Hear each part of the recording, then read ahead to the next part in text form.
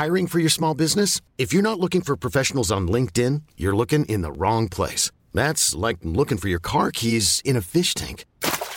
LinkedIn helps you hire professionals you can't find anywhere else, even those who aren't actively searching for a new job but might be open to the perfect role. In a given month, over 70% of LinkedIn users don't even visit other leading job sites. So start looking in the right place. With LinkedIn, you can hire professionals like a professional. Post your free job on linkedin.com/achieve today.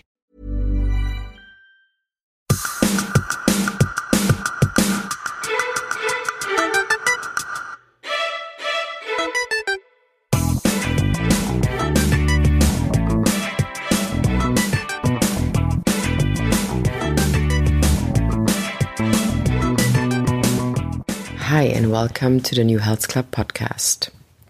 Psychedelics are experiencing a renaissance, developing into a tool to help us go through life.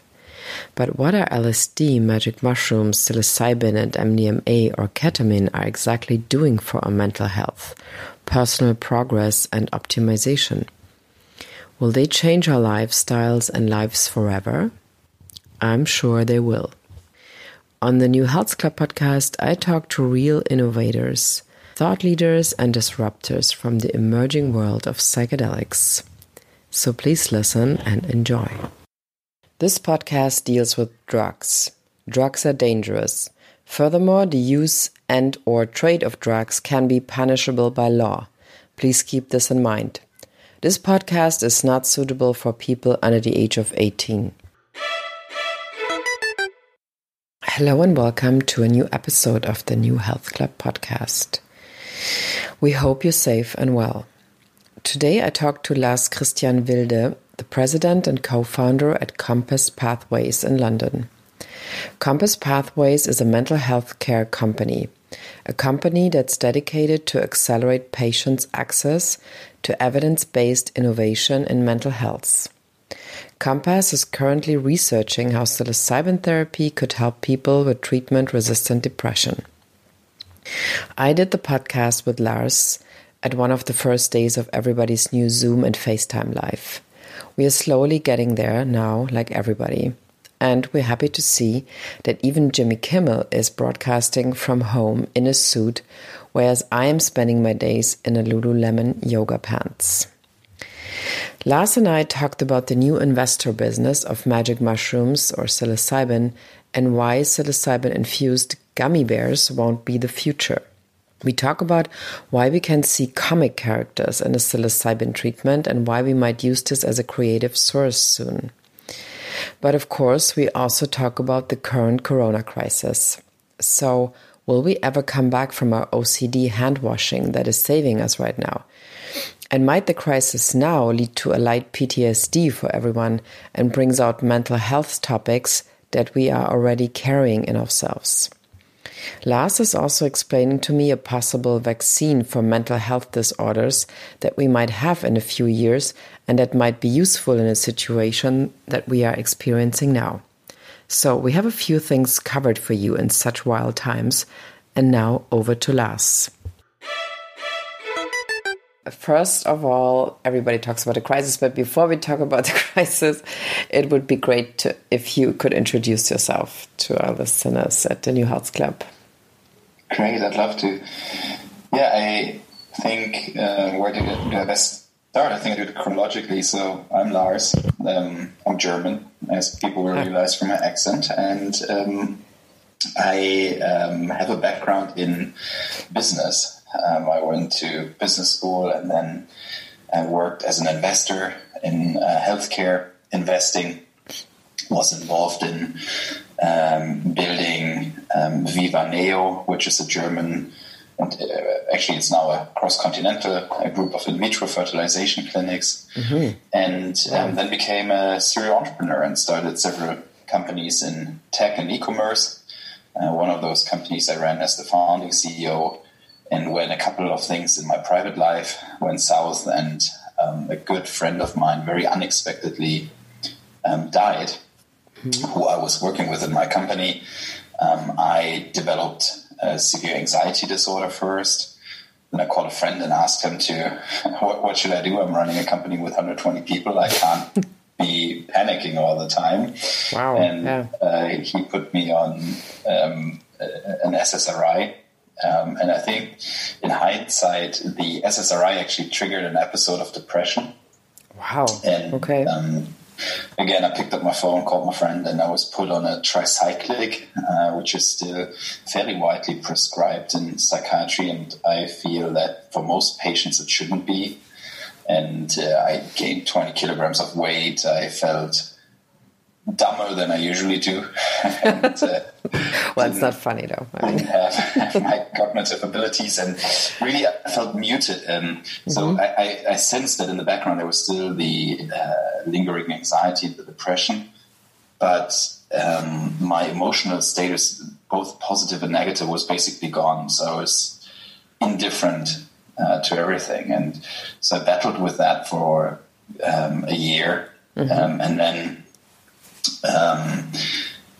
decided that I had to leave the company that I had started, because everything there reminded me of the friend that I had lost, who worked there with me. And so I informed my board of directors and my investors, and I was very upright because I felt that it's important that people speak out about mental health issues.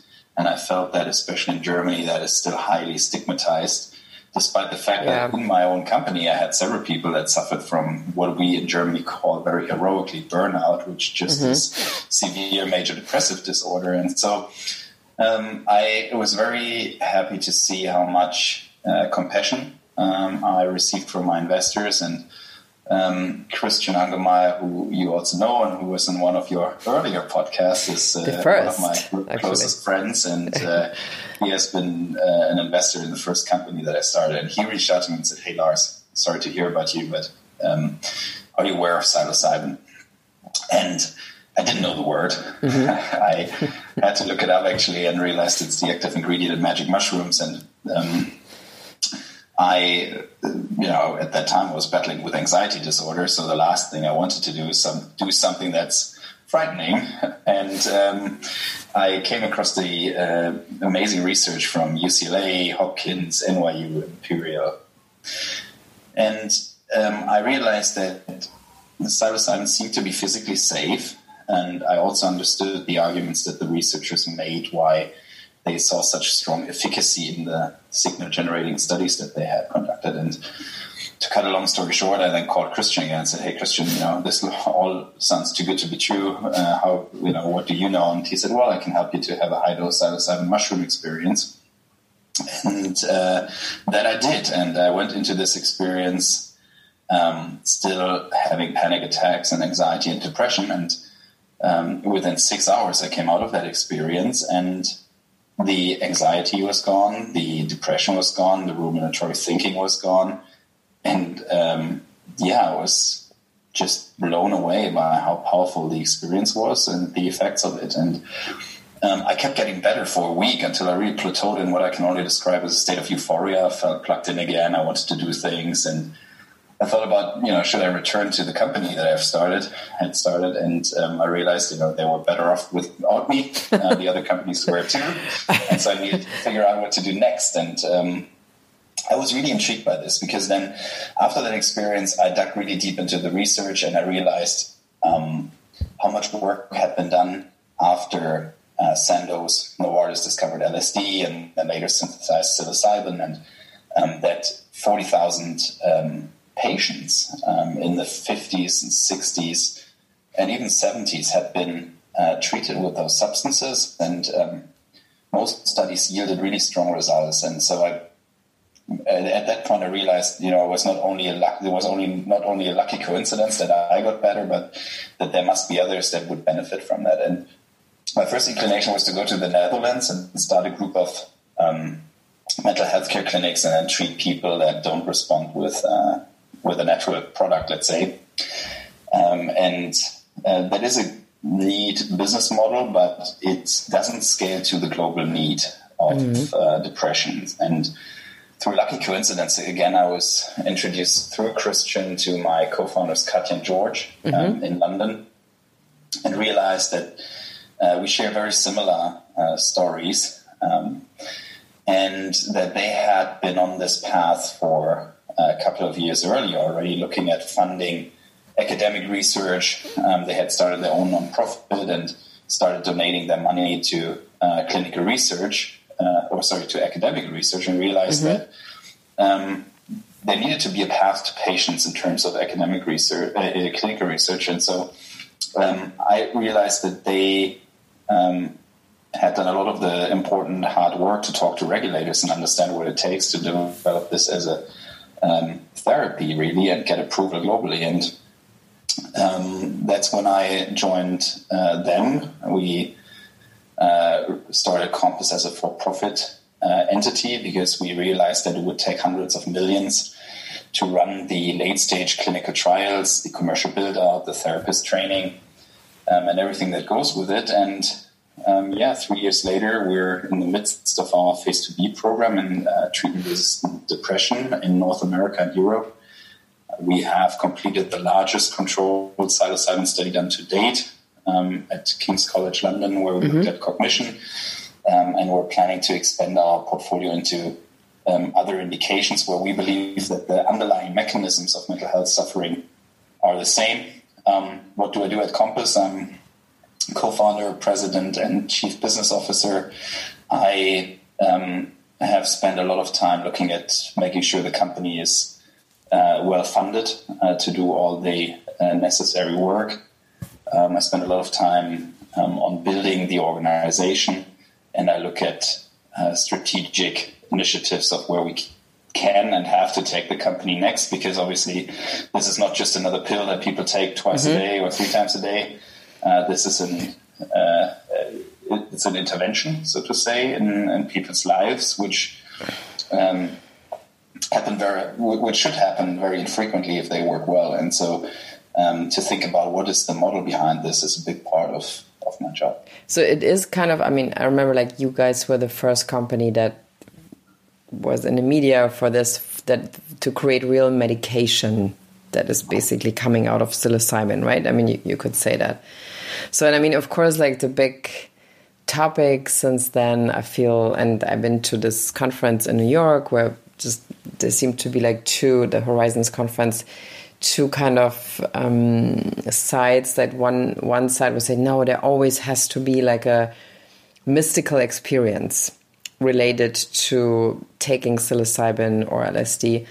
And that's why that side would say, okay, it can't be a medication because you would not have that actually. So which of course means immediately that, like you say, a lot of people could never do this because nobody can just, not everybody who would need this could go to a fancy place and just spend like 3 weeks on psilocybin. Not everybody can do this actually. So what do you say? What is your main argument if people say, well, what you guys are doing is like taking away the psychedelic experience? Well, I think that is, we have been confronted with that argument oftentimes, but that is clearly not what we're doing, because we firmly believe that the psychedelic experience is contributing to the beneficial effects of psilocybin therapy. When you look at the mechanism of action, as it has been investigated by, for example, the University of Zurich and Imperial College London, there seems to be a very strong correlation between the downregulation of the default mode network and the duration of the antidepressant effects of psilocybin therapy. And that downregulation of the default mode network correlates very highly with the mystical experience. So I think it's very hard to take the so-called mystical experience out of the experience in general. I think how we think about it is that we are a mental health care company, and it happens to be that psilocybin seems for us to be the most promising technology at the moment to develop for patients to make them get better.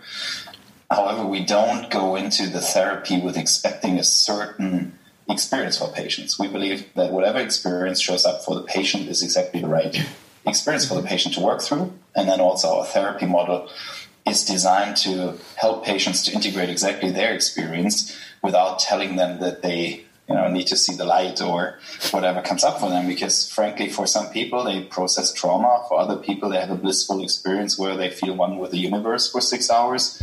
And again, others just work through their relationships and realize what relationships serve them and which relationships don't. And then afterwards, the big question is, what does it mean for their lives specifically, and how do they integrate that and make the necessary changes to hopefully stay out of depression and stay in a state of mental well-being. Well, there's going to be another Netflix thing now called Have a Good Trip, like celebrities talking about their psychedelic experiences, but you don't see them, you see like comic characters.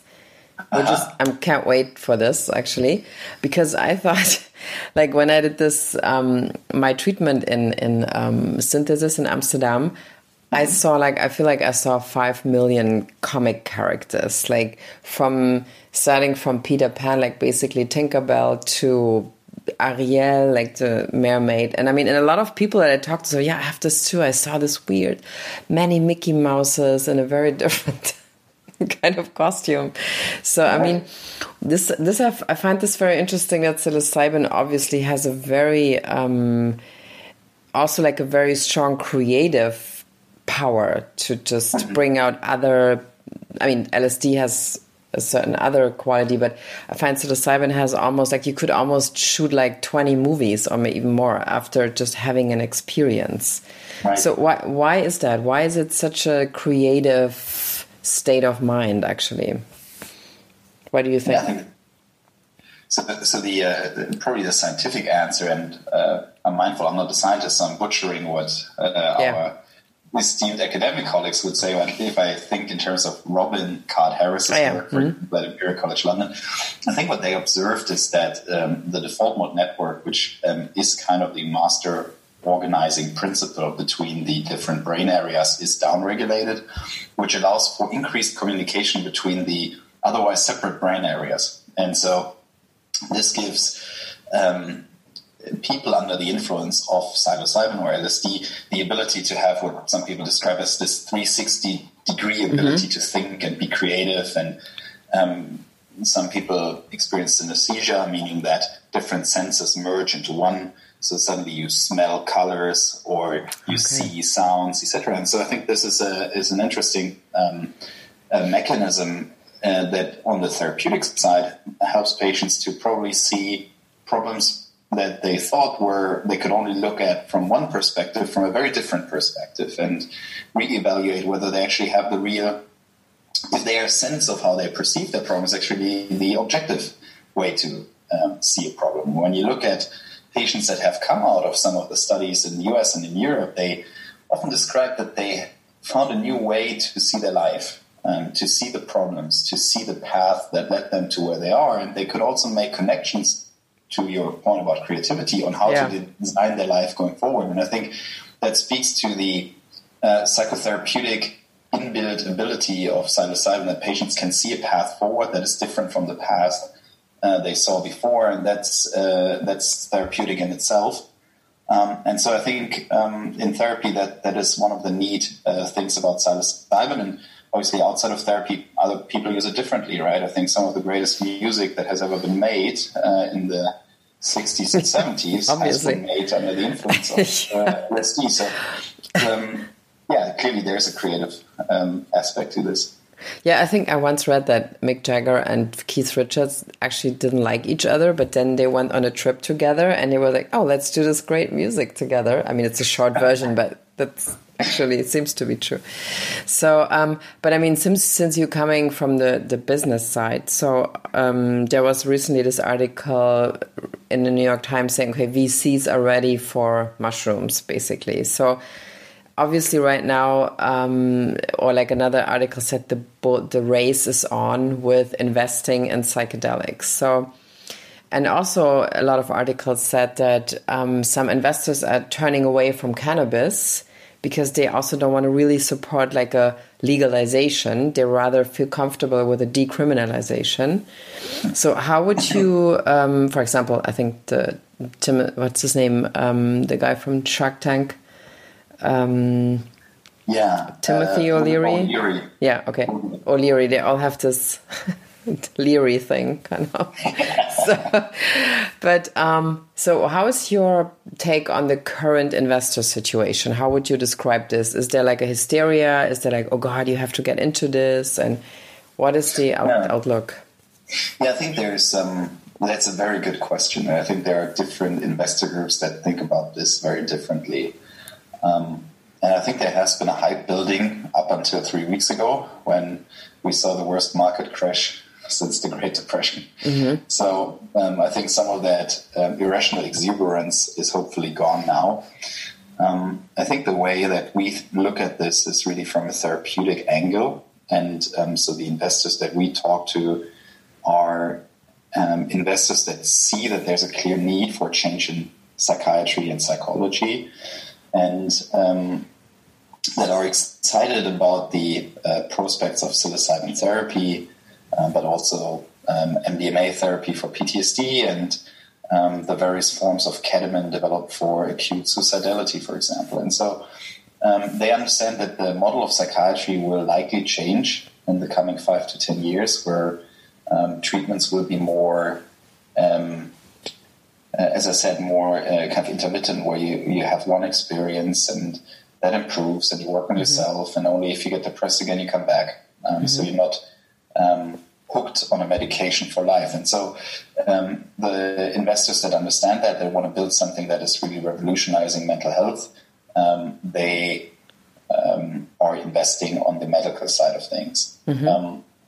To the point, the run on mushrooms, I think that is, there are a lot of players in the field that come out of the cannabis industry, and they have seen what happened in the cannabis market, and they believe, they look at probably the drug charts and look at what drugs have the best risk or abuse liability, or the lowest abuse liability, and they quickly stumble over psilocybin, which is physically very safe, and when given in a therapeutic setting, also psychologically extremely safe. So I think that's where this is coming from originally, and then there are a lot of companies that are now trying to build something in the psychedelic space.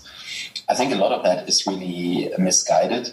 I think there are a lot of people chasing something that doesn't really exist, because right now, with very few exceptions, there are no legal jurisdictions where psychedelic experiences can be had.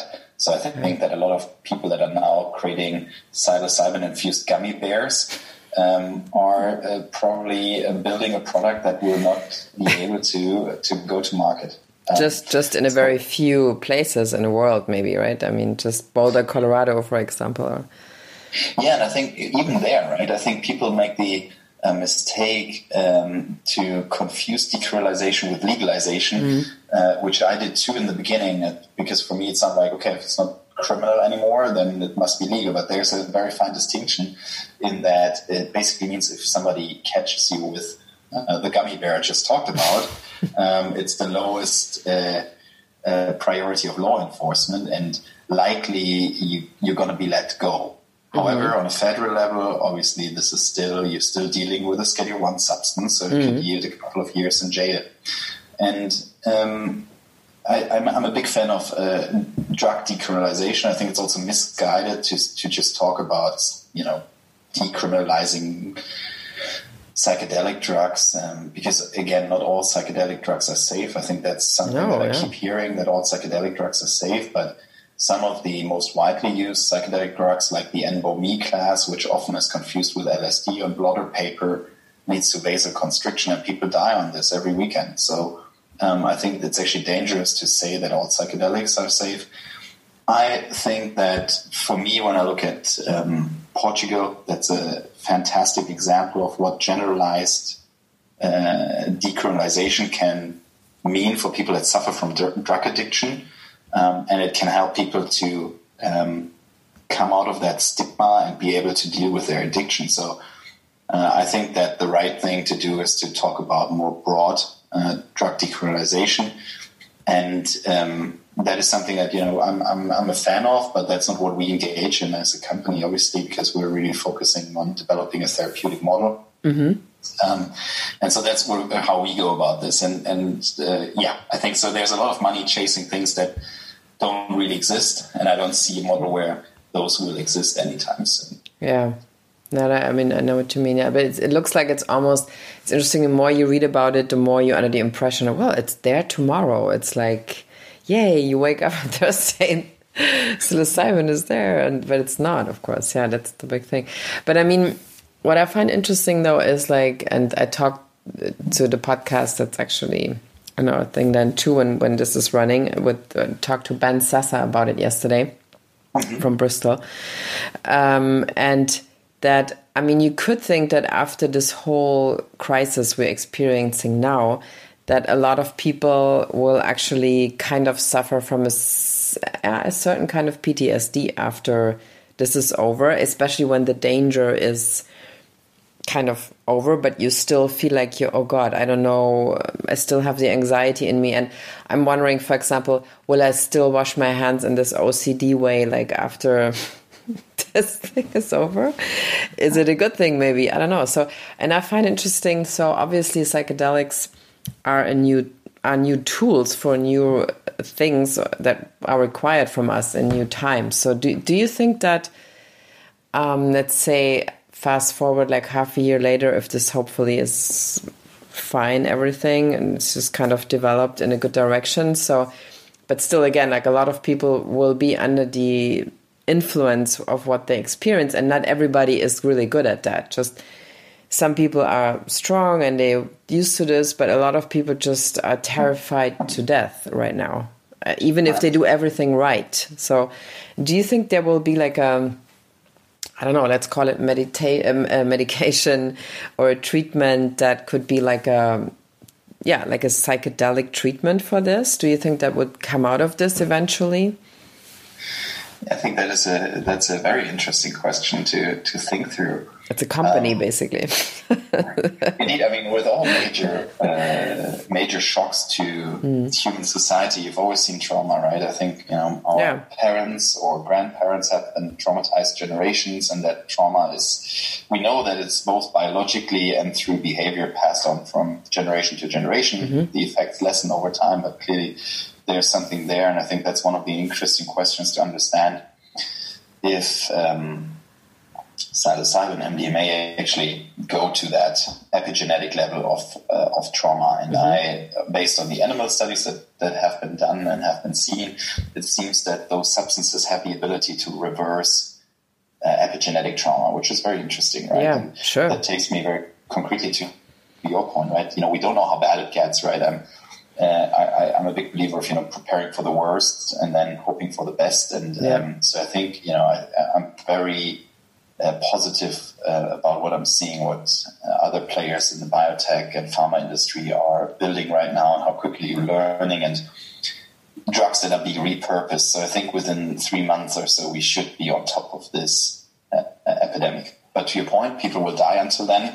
Other people will be traumatized and afraid, and so if that reaches a clinical level, I hope that within a few years' time, MDMA therapy will be approved. I hope psilocybin therapy will be approved, so that people can access those treatments if they have to.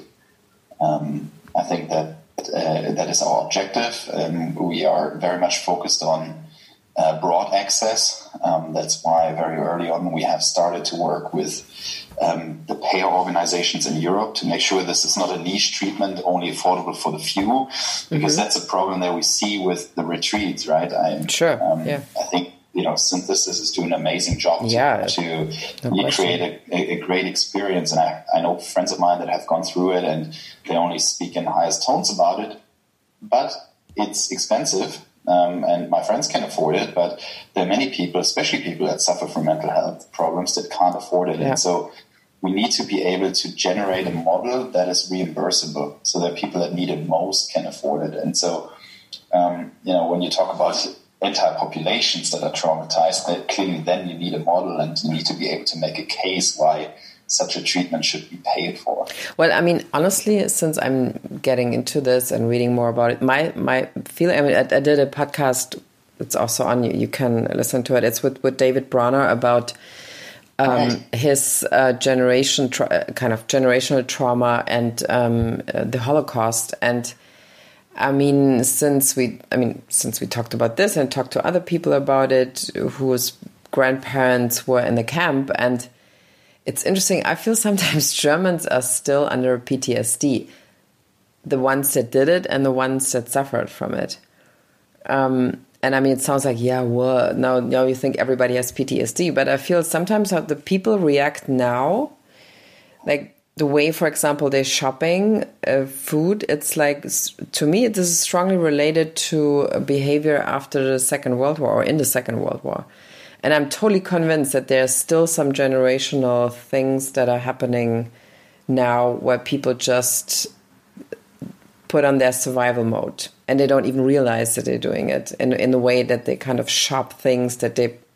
So I really think that there is so much kind of post-traumatic stress also with Second World War. I'm totally convinced. Even in a lot of Germans that are in a generation that it's young now, kind of, I feel.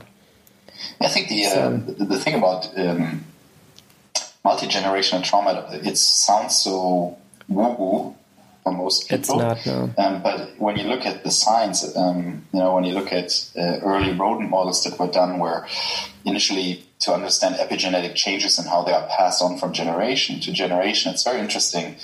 Just picking one example, when you make a mouse fat by feeding the mouse a child that they're not usually fed with, and once that mouse is fat and has offsprings, the offsprings will be fat too.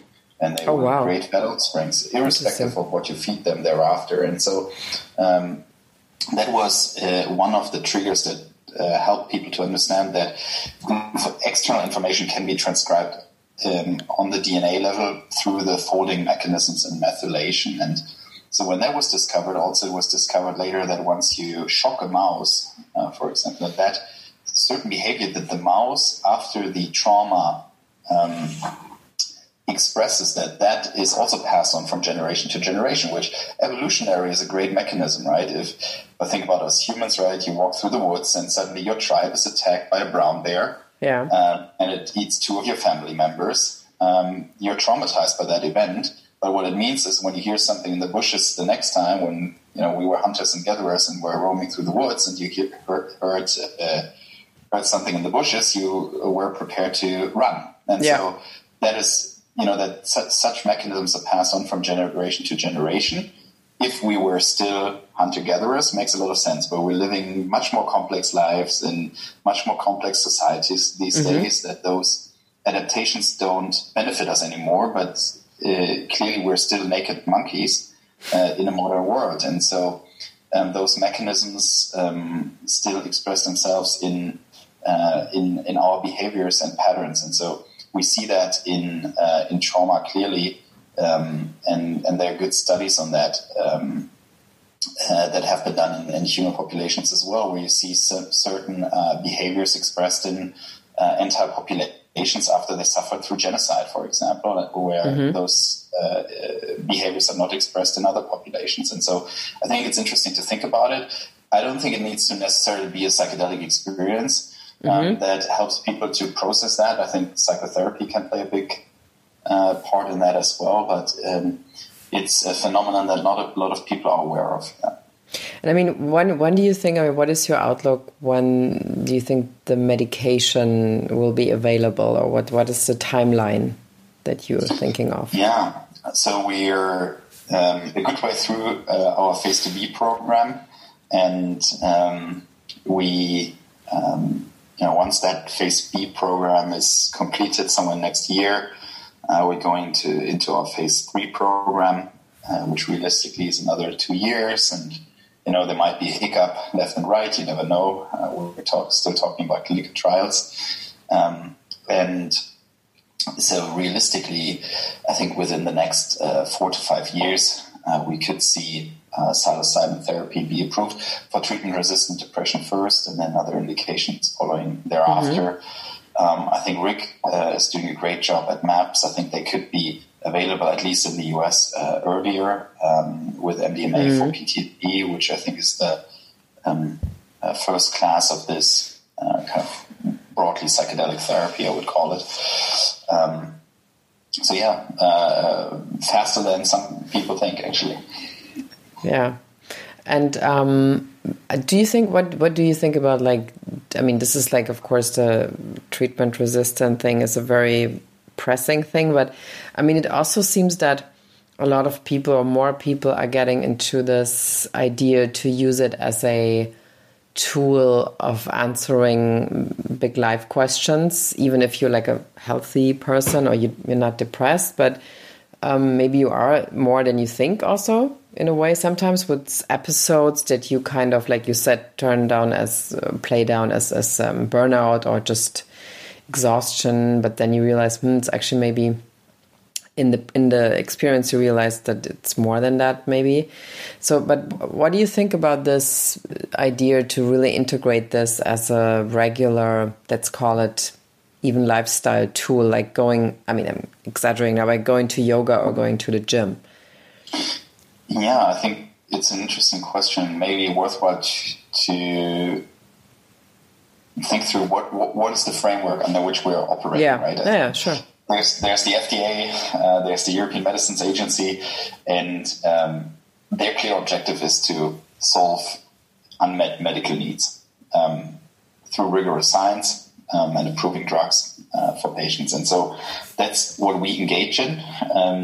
There are currently no pathways that would allow us to develop something for, let's call it, personal development or improvement. Mm-hmm. But having said that, I think that there could be another way to look at this, right? I think depression, addiction, OCD, anxiety, oftentimes they have biographical triggers, and it seems that patients are able to work through those biographical issues in their psychedelic experiences. And so one argument that I heard, and I think is an interesting one to think through, is that those substances could also be used someday as a vaccine, so to say, to shield people from developing mental health disorders in the future, or after they had a traumatic event. So one anecdote that I heard from a special forces soldier is that in his specific unit, people that returned from a mission had the opportunity to use MDMA to process what they went through in that mission. I'm not going to say which army, but it was interesting because clearly in no jurisdiction MDMA is approved as a therapeutic, but that specific special unit decided to use that treatment modality for their soldiers to prevent them from developing PTSD. And he said that a fair amount of his comrades was actually engaging in that when they went through a particularly traumatizing mission. So, within maybe 10 years, 20 years, once this treatment has been approved and has shown efficacy in various indications, one could make the argument to think about using those substances in that way. We're looking forward to that. Okay, thank you so much. I mean, that was super interesting. I wanted to talk way more about business, but you have such an interesting way of talking about things that just we have to do another one maybe very soon because